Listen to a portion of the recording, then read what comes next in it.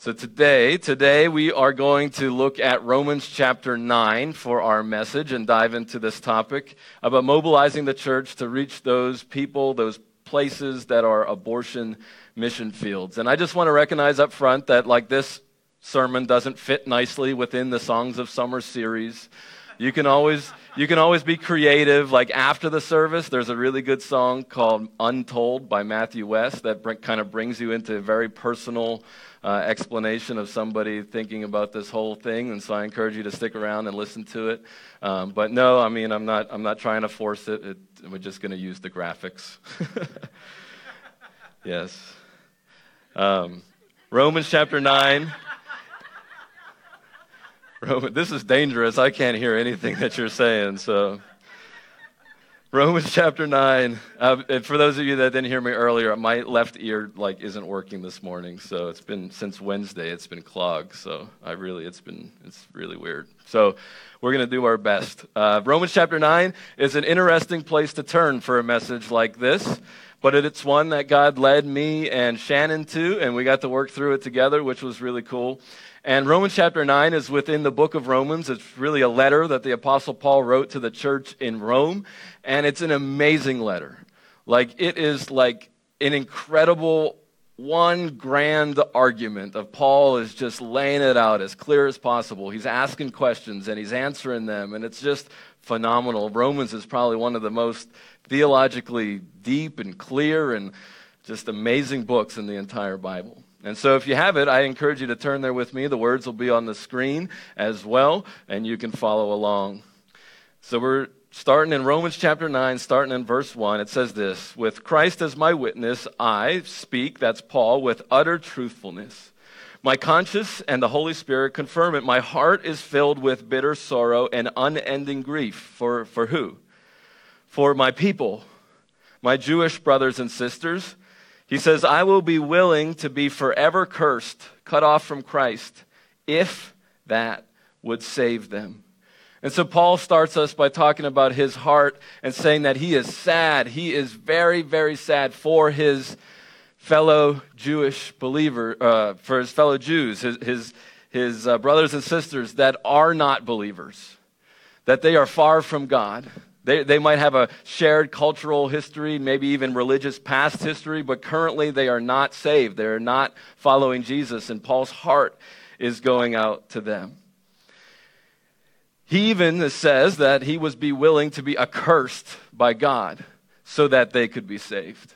Talk about someone who is passionate about these people. And I just wonder, who in your life could you say that about? Who in your life could you say that you are willing to be put to death, to be accursed, so that they could live and be saved? I mean, what a hard, challenging question to think about if we answer that truthfully. But that's what Paul is saying. He cares so much about these people. He loves them so much. And I don't think it's possible. I think Paul knows it's not possible, right? But he's saying if it was, he wants them to feel his heart, to know his heart in this. Because it's so personal for him. He was a leader of the Jewish religion. He was a Pharisee. He was leading people, and he thought he was doing the right thing at the very early stages of the Jesus movement by putting followers of Jesus to death. He thought he was standing up for God's honor. He was protecting God's truth and the religion that he grew up in and loved and was born. He thought he was honoring God in every way by even putting Christians to death. And so why in the world would God choose him, a murderer, somebody who was leading people in a completely wrong direction for years and years and years? Why would God choose him? He must have felt so unworthy. And Paul knew that about himself. And so therefore, he said, if God did that for me, I know more than anybody else that he can do that for everyone. That God can show up in their life and save them and redeem them. And for some reason, God chose him. And he wanted everyone else to know that God's chosen them too. And this is what he says about those people that he's trying to reach, that he feels so brokenhearted for. He says, "They are the people of Israel, chosen to be God's adoptive children. God revealed his glory to them. He made covenants with them and gave them his law. He gave them the privilege of worshiping him and receiving his wonderful promises. Abraham, Isaac, and Jacob are their ancestors, and Christ himself was an Israelite as far as his human nature is concerned, and he is God, the one who rules over everything and is worthy of eternal praise. Amen. Like, these are the people that Paul is brokenhearted for, that are far from God, that are not saved. These are the words that Paul uses to describe them. This is a group of people that turn their back on God, a nation that chose not to follow Jesus. He chose to call them chosen. They had a privilege. They received wonderful things. And I just wonder, what words do you use to describe the people that you disagree with? Like, you could just flip on Twitter for 2 seconds and find a whole bunch of wonderful words to use, right? 4-letter words, words that start with B and L and S and every other word under the sun, right? To describe the people that you disagree with. But Paul chose such different words. And so he continues. He says, well then, has God failed to fulfill his promise to Israel? Right? If these people are chosen, if they're receiving these wonderful promises and they're not following Jesus, then what happened, right? Did God fail? And Paul says no. For not all who are born into the nation of Israel are truly members of God's people.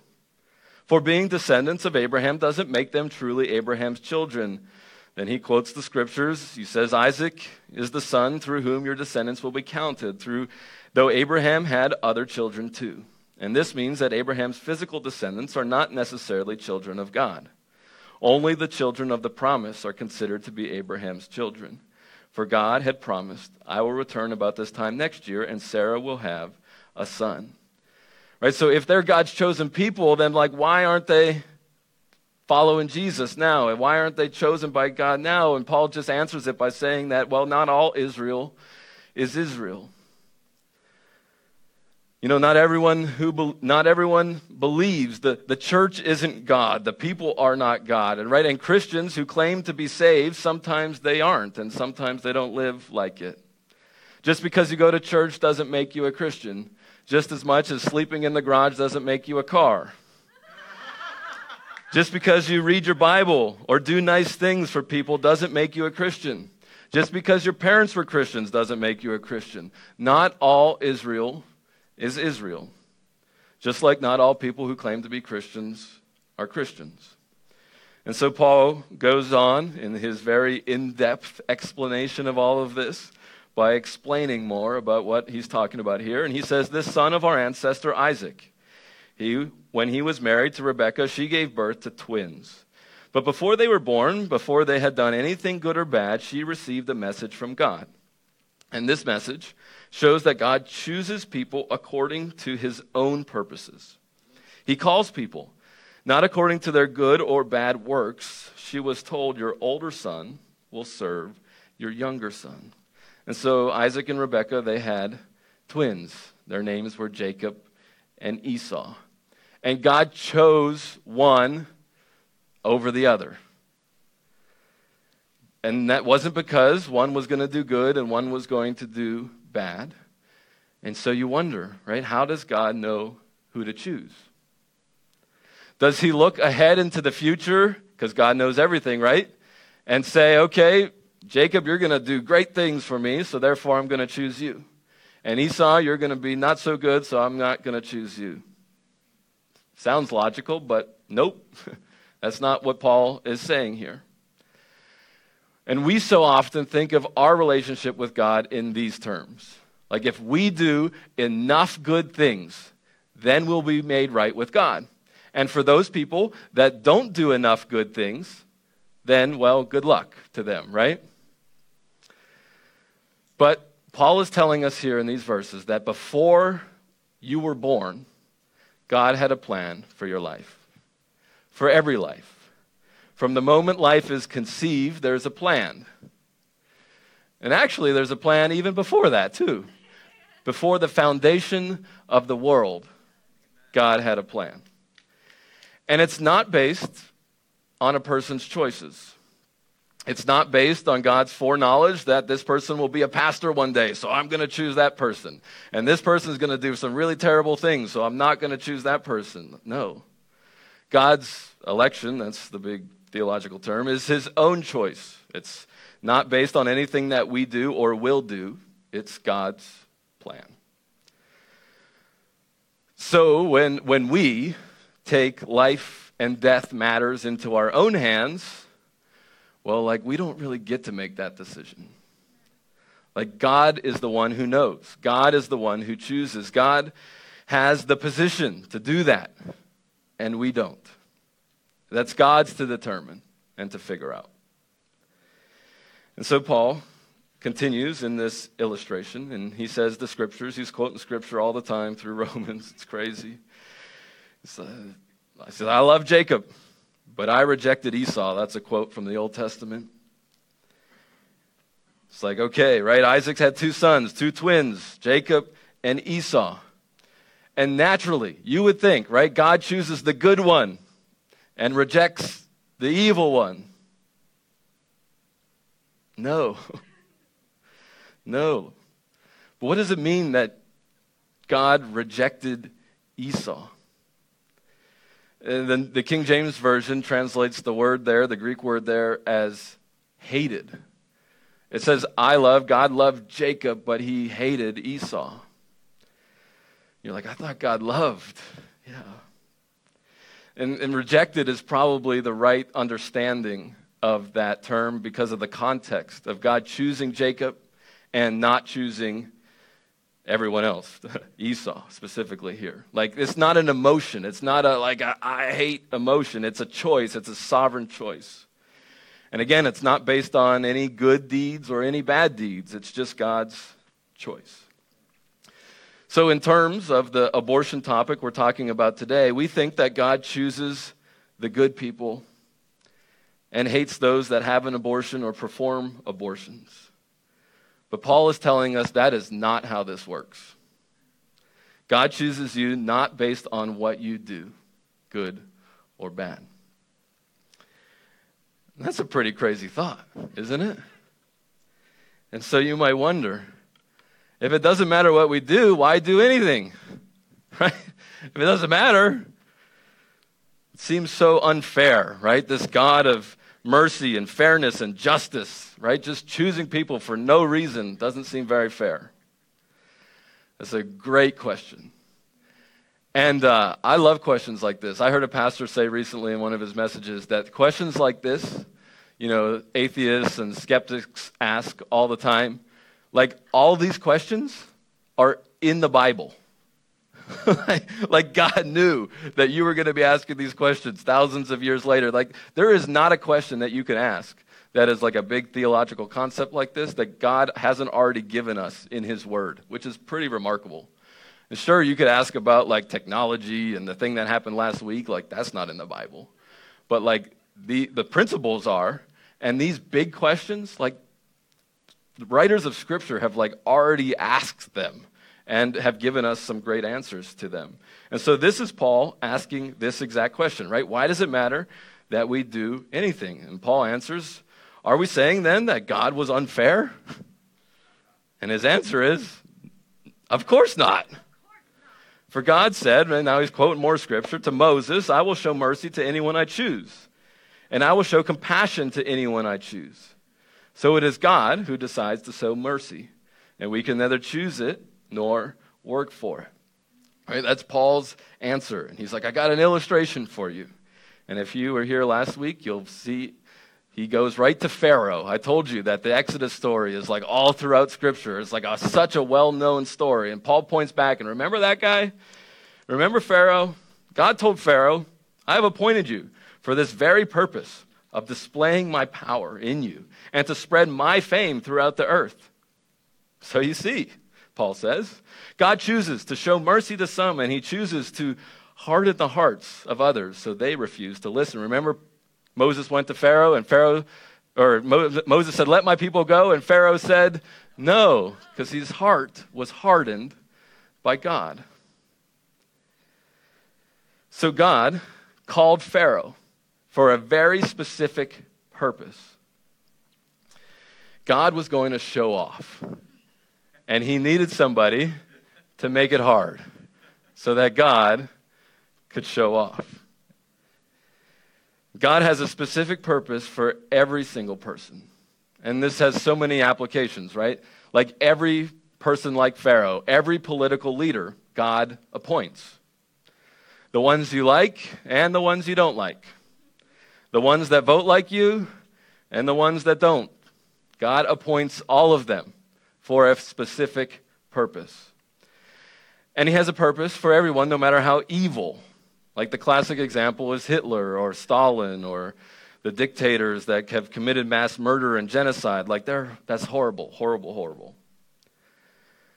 And then, like, what about those evil people in your neighborhood that have done something horrible to the people that you love? What about the doctors that perform abortions? What about the healthcare worker that promotes it and makes women think it's their best and only choice? Like, yes, them too, God is sovereign over them. And somehow God's power is displayed in them. And this is the crazy part, even if they never repent. Even if God hardens their heart and they're so fully convinced that what they're doing is right and they never turn to God, they never admit they're guilty, God is sovereign over that situation and somehow uses that to display his great power. And so, you're like, I got questions. And Paul says, I know. And here's the question. If God is the one in charge and hardens people's hearts so that they can't turn to him, then how are the people responsible for that? Yeah. Right? If they're not like choosing it, if God's the one choosing it, then, right? What do they do about that? If God chooses someone to have an abortion every single year of their life, or be a doctor that performs hundreds of abortions every year, or a politician that advocates for the rights of someone to have an abortion if they choose, are they really responsible for that? First of all, I believe that all of those people I just mentioned can be Christians. All of these people can put their faith in Jesus and be saved because Jesus died to pay the penalty for their sin. He was perfect so that they didn't have to be. And no matter what they have done, their sin is forgiven when they believe in Jesus. It's been paid for on the cross. There's no amount of bad choices you can make that can separate you from God. In a moment, any single one of these people, any single one of you can be saved, can be forgiven. You can be born into the family of God because of what Jesus has done for you. But secondly, if God chooses to not elect these individuals and their hearts are hardened and they never turn to Jesus in faith, it is still their responsibility. So, Paul, tell us why. Paul tells us, well then, you might say, why does God blame people for not responding? Haven't they simply done what he makes them do? No. Don't say that. Who are you, mere human being, to argue with God? Should the thing that was created say to the one who created it, why have you made me like this? Right? Who are you? Who are you? God is God. Trust him. And you might have a lot of questions, and questions are a great thing. But sometimes we can let our questions get in the way of trusting in Jesus. Like, you won't ever have answers to every single question. God is too big for your brain for that. And maybe it's this issue of abortion that is one of your major questions. Like, you just don't get it. Or maybe it's something like the Trinity. You know, it's like I could listen to 1 million sermons about it. I could have 1 million conversations about it. I could figure out all the different angles, and I just still got questions. There's a pastor, J.D. Greer in North Carolina, I heard talk about this one time. He was saying someone came to him with all these questions about the Trinity, and he was just like laying out all the different things. Trinity is one of the hardest concepts to explain. God, three persons in one nature. It's hard. So there's like different illustrations. You could use like water, and you could use an egg, and you could use like all these things to explain the Trinity. And this person that he was talking to was just like, I don't know. I don't get it. So JD said to her, he said, okay, let's try a different angle. If Jesus were to show up and just meet you, like right here, Jesus was here, and you absolutely knew without a doubt that it was Jesus, and for whatever reason, right? Like he like told you something that only he would know, he like did some miracle, like for whatever, for the sake of the illustration, right? Hypothetically, Jesus did something that you absolutely knew positively that it was Jesus. And you asked Jesus, explain the Trinity to me. And Jesus is like, no. I'm not giving you the answer to that. Would it be enough for you to believe in Jesus knowing that like he was literally standing in front of you, that he really was real, that he was true, that he was who he said he was, even though he didn't give you the answer to everything? And so JD says that this woman went home, she went to sleep, and I guess like the next day she like texted him or something, and she was like, yeah, it would be enough. Like we have to, at some point, like questions are great, but at some point we have to trust God with our questions. Like we won't be able to just iron everything out. And knowing who Jesus is and what he's done for you is like the central theme of it all. And I pray that's the central theme of what you're hearing today. Like, get to know Jesus. And if he's real, if he's who he said he was, if he did what he said he did, then like a lot of these other things can kind of, we don't have to have all the exact answers for all of it. So Paul continues. He says, when a potter makes jars of clay, doesn't he have a right to use the same lump of clay to make one jar for decoration and the other to throw garbage into? Like it's God that makes the beautiful decoration, and it's God who makes the garbage can. And I don't know about you, but I want a perfect, holy, wise God to make that decision, and not me. Because if it was me or anybody else making that decision, I'm going garbage can every time. Like, I just know my pottery skills, right? Like, I'm going to trust him to do that. And so in the same way, even though God has the right to show his anger and his power, he is very patient with those on whom his anger falls, who are destined for destruction. Like we need a God who makes that choice. We need a God who has that sovereignty, has that power. Like we don't want anybody else having that responsibility. Like this perfect, holy, righteous, omnipotent, omniscient God is the one that needs to do that. But he is also patient. So patient.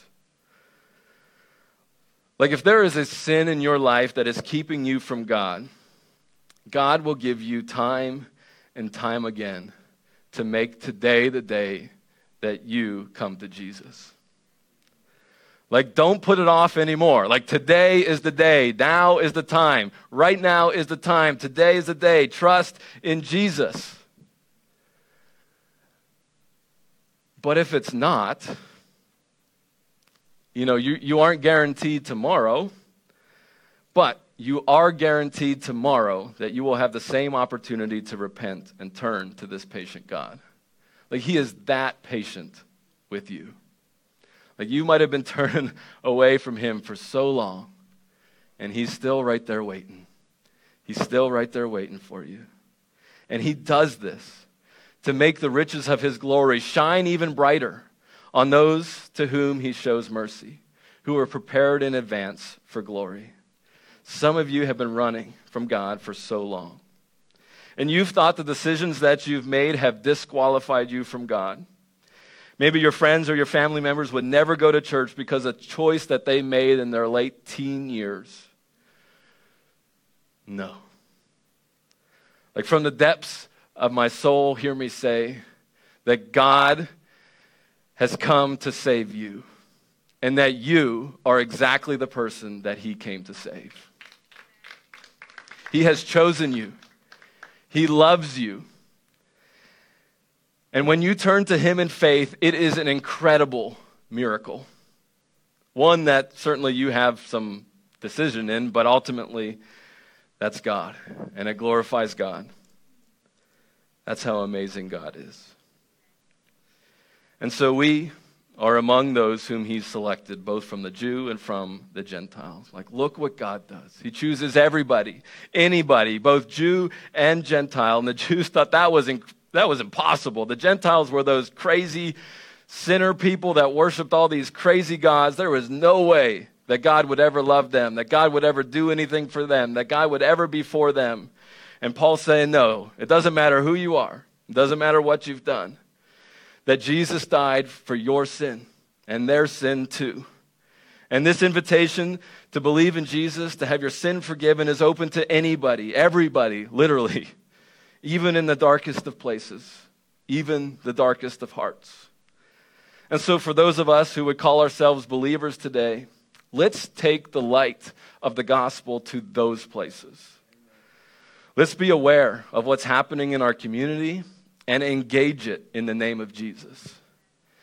And for those of us who wouldn't consider yourself a believer yet, or you still have questions, the invitation is open to you. God has chosen you. He has died for you so that you could be born again. Trust in him, believe in him, and live for him. And so in just a minute, Sarah is going to come up and tell us a little bit more about the Love Life organization. But before I turn the microphone over to her, I thought it would be best to use the next couple minutes as just like a reflection time. And so some music is kind of going to play in the background. And I just want to encourage you to just pray. Pray for somebody who you know in your life is far from God. Maybe you're praying for somebody who is involved in one way or another in the abortion mission field. Or maybe you just need prayer yourself. Maybe that's you today. If you'd like somebody to pray for you, I'd love to pray for you. You can come down and sit down here next to me or something like that. But I'd love to pray with you, and we'll just ask God to continue speaking to us today. So like I said, in just a couple minutes after we pray, Sarah will come on up here.